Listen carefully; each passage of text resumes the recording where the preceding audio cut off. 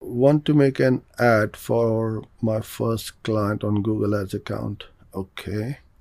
And on the ad is my address visible instead of my clients. Can I change this, or what do I have to do to fix this?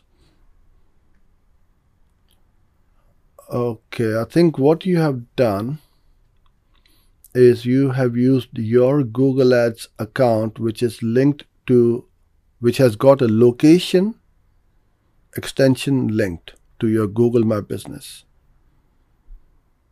and that's why your address is being shown on the ad.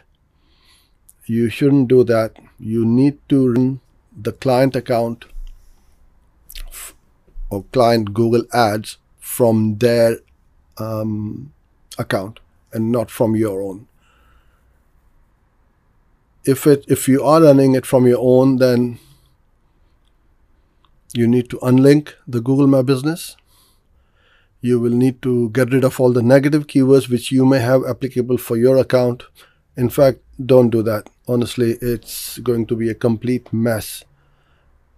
Every account or every client should have their own account, separate account, because you have different extensions, call extensions, site links, which may be set up at account level. And if you try and run different accounts, first of all, you shouldn't be doing that.